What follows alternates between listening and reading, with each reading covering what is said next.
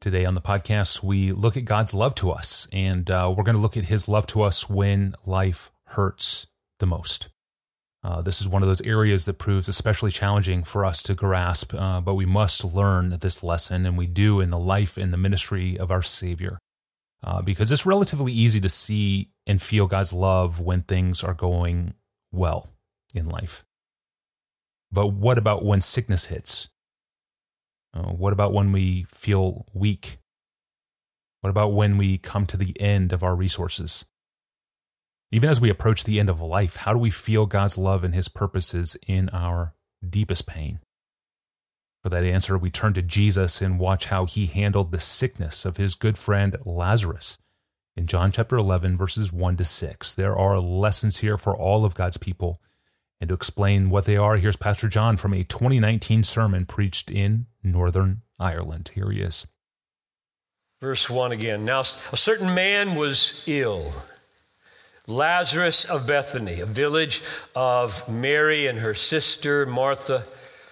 It was Mary who anointed the Lord with ointment and wiped his feet with her hair, whose brother Lazarus was ill.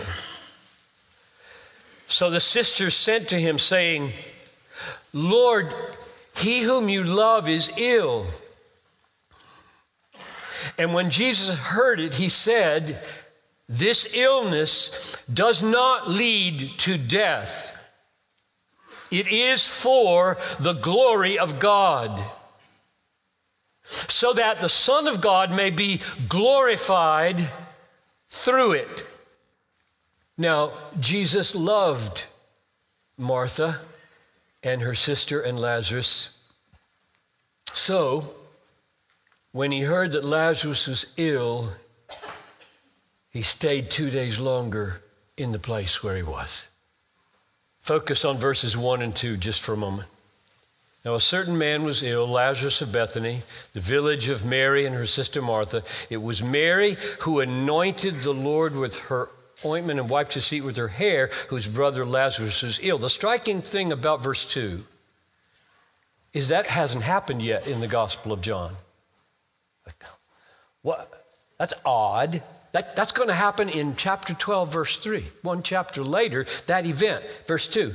Mary's going to anoint the Lord with her hair. And he says to the reader, this Mary who's asking him to come, that's the Mary who did that. I haven't told you she did it yet, but that's the one I'm talking about. What's the point of that?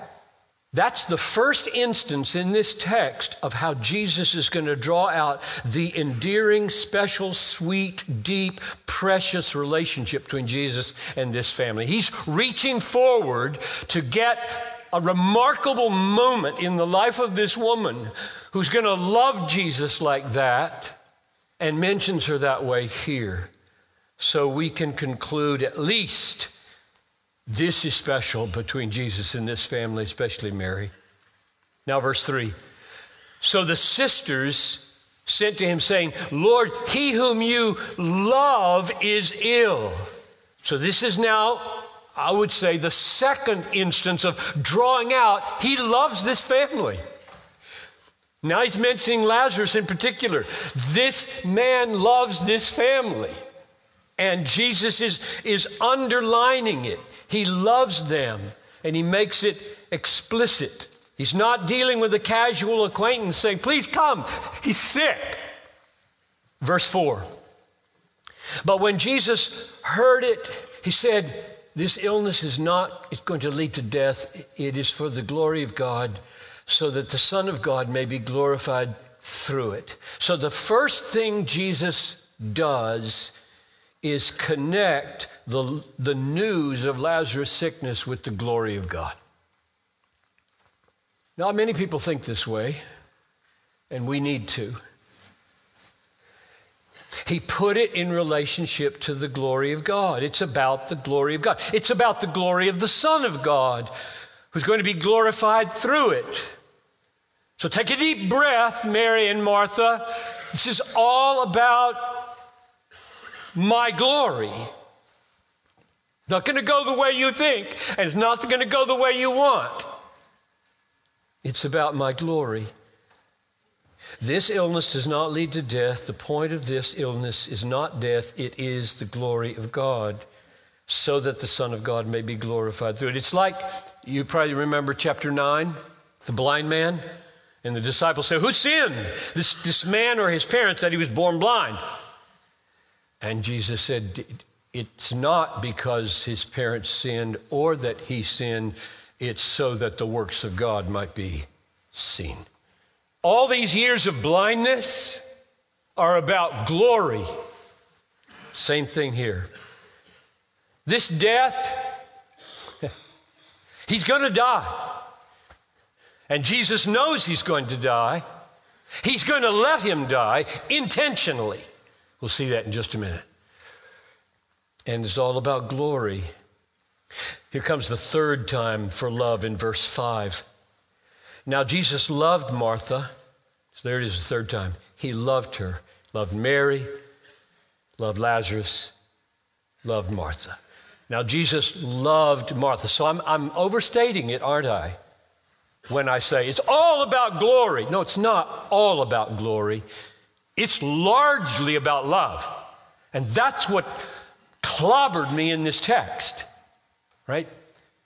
This is about underlining 3 times, he loved them, he loved them, he loved them, he let him die. That's what's striking. So verse 5, Jesus loved Martha and her sister and Lazarus. So surely John the writer is writing this to help us come to terms in our experience with what the love of God is like for you. What is it like to be loved by Jesus? It's like this. Love is not a minor theme in these 6 verses. It is a major theme. 3 times he's saying he loved them, he loved them, he loved them. He doesn't want you to miss that, and he wants you to put yourself in that situation and say, okay, I've been told that since I was little. Jesus loves me. Jesus loves me. And I don't feel loved a lot of times.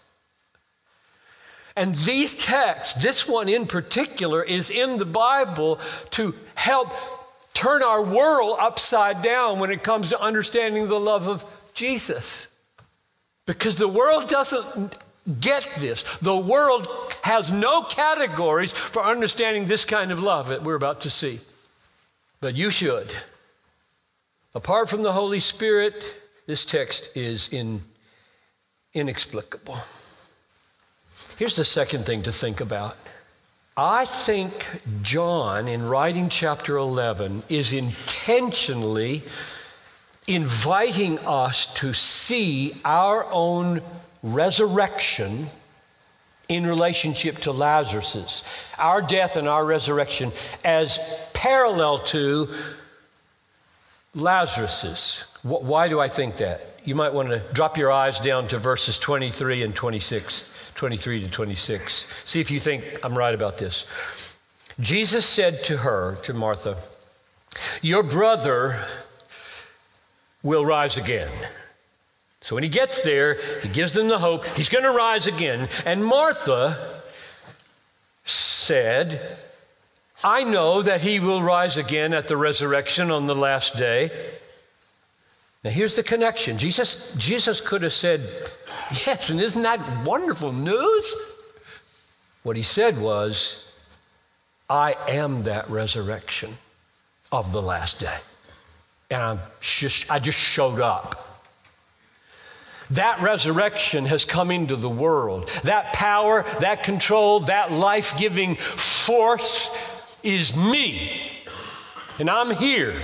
And let's show you right now what that's going to be like. Because I want you, Martha, and all of you to put the connection between Lazarus' experience and what you will experience.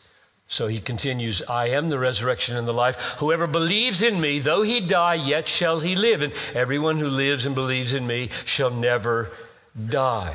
In other words, my raising your brother from the dead will be what will happen to you. Which means that the way to think about Lazarus' death is as a forerunner, a little trailer of ours, our death and our resurrection. So now, as you step back then and think about Lazarus has died and Jesus didn't go and he let him die because he loved him, you shouldn't whitewash that, diminish that, minimize that by saying, oh, he's going to raise him 4 days later, because he's going to raise you too. And the distance between your resurrection and the coming of Jesus when it will happen, your death and the coming of Jesus when the resurrection will happen, the distance between that is a length of time that compares to 4 days as nothing compared to eternity. There's nothing. So the difference between your death and resurrection and Lazarus' death and 4 days later rising are virtually the same. Except yours is better. You never die again. Poor Lazarus, he had to go through this twice. So if you're going to minimize Lazarus' experience, you better minimize your own. Say, no big deal to die. I'm going to rise in 4 days anyway. I mean, more or less. And you don't do that. You know you don't do that. You don't minimize your death. You don't minimize your loved one's death. You take it seriously. You groan, you grieve, you ache, and that's the way we should feel this. So let's look again at the logic of verses 5 and 6, because this is the main point I want you to feel, because it turns your world upside down. Verse 5, now Jesus loved Martha and her sister and Lazarus. Therefore, because of that love, you with me logically? I don't want to add anything here, don't want to make anything up. Therefore, because of that love, Jesus loved Martha and her sister and Lazarus. Therefore, because of that love, he stayed 2 days longer in the place where he was. And that's what we have to understand. How is that love? How is it love? That's what we're supposed to see.